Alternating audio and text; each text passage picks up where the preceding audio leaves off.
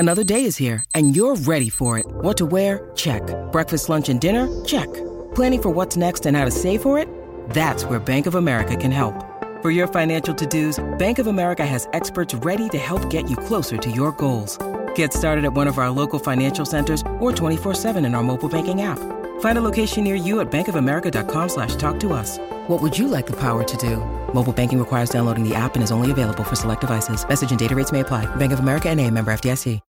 When you need mealtime inspiration, it's worth shopping Kroger, where you'll find over 30,000 mouth-watering choices that excite your inner foodie. And no matter what tasty choice you make, you'll enjoy our everyday low prices, plus extra ways to save, like digital coupons worth over $600 each week. You can also save up to $1 off per gallon at the pump with fuel points. More savings and more inspiring flavors make shopping Kroger worth it every time. Kroger, fresh for everyone. Fuel restrictions apply. The Burt Show. Time to get buzzed on the hot goss from Hollywood with Abby. It's the Burt Show's entertainment buzz. The Marvels had the worst opening weekend in Marvel history ever. I mean, this is insane. These are like billion-dollar films typically. I mean, they blow the box office out of the water. And so when I say, it made $47 million this weekend, it's like, well, dang, that sounds like a lot. But it set a new record for being the lowest opening weekend ever.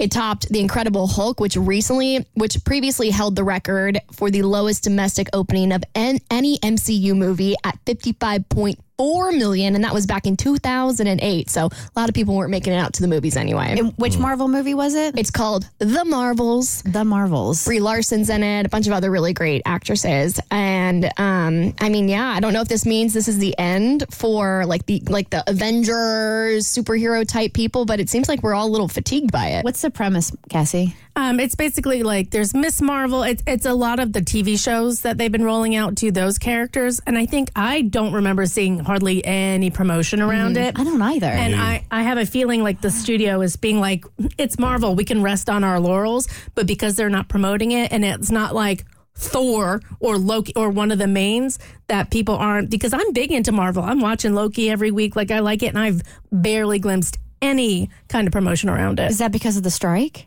Oh, it could be. Yeah, it could be because of the strike. Oh, true. I'm because I didn't even realize normally, and I'm not into Marvel movies or DC movies or any of that stuff. It's just not my jam. But you can't help but know when one's hitting theaters because you have your pre-trailer, then you have your trailer and all this other stuff. So I'm wondering if there just wasn't the same promotion because of the strike. I saw tons of promotion around it. I saw nothing. And when I saw it, I was like, eh. And I love Brie Larson. I love her as Captain Marvel, but like the CGI in the trailer just looked awful. I don't even remember seeing a trailer anywhere. I don't like either. when I saw this headline, I was like, that movie's out? And I think it's because so many other films have also been getting so much traction. Like for at least my age group, the big film that we're talking about right now is Priscilla, because everybody is so invested in seeing like the other half of the Elvis story, because the Elvis biopic did so well last year with Austin Butler. But yeah, I've seen really nothing from anybody from the Marvels. So I think you're right. I think it has a lot to do with the fact that they couldn't promote it and there was seemingly no marketing for it. Yeah. I mean, Tommy, you're entrenched in the movie stuff, so I'm sure your algorithm is a little different than ours, but I didn't see anything about it. Maybe it was, I guess so. All right, Ana Navarro, she said that she wanted to breastfeed Maluma on an Instagram post, and now she is doubling down on it. So she posted on Instagram this very lengthy caption about the singer, and she said, "Good Lord, that boy Maluma is sexy.